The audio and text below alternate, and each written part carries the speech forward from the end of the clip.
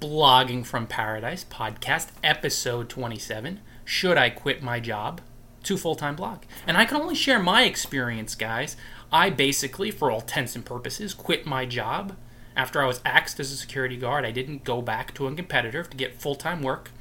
And I dove into blogging full bore without a safety net. And even though I ran into some really difficult circumstances over the years financially, the fears that I purged by diving into blogging full bore without having any savings and with getting into some pretty dicey financial situations helped me become the dynamo I am today. So that's my experience.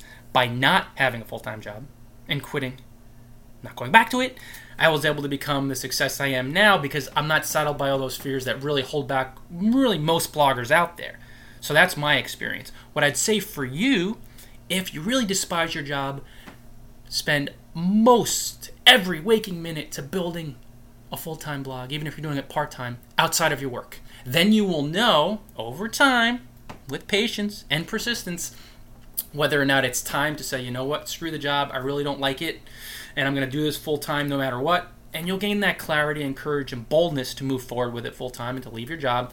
Or, if you're not there yet and you're kind of kicking around with blogging, dilly-dallying, you know, okay, I got to keep working the job, got to keep boosting my savings, and in due time, I'll make it my full-time gig. Of course, the one exception is if you have a family, you got to boost the savings, you got to pay the bills and put food on the table just for your kids. You know, you don't want to be going through this crazy environment. I was single doing it on my own, so it was a little bit different there. Not want to put a mental block out there, but I'm just being real with it. So guys, that's my experience. I went in full bore.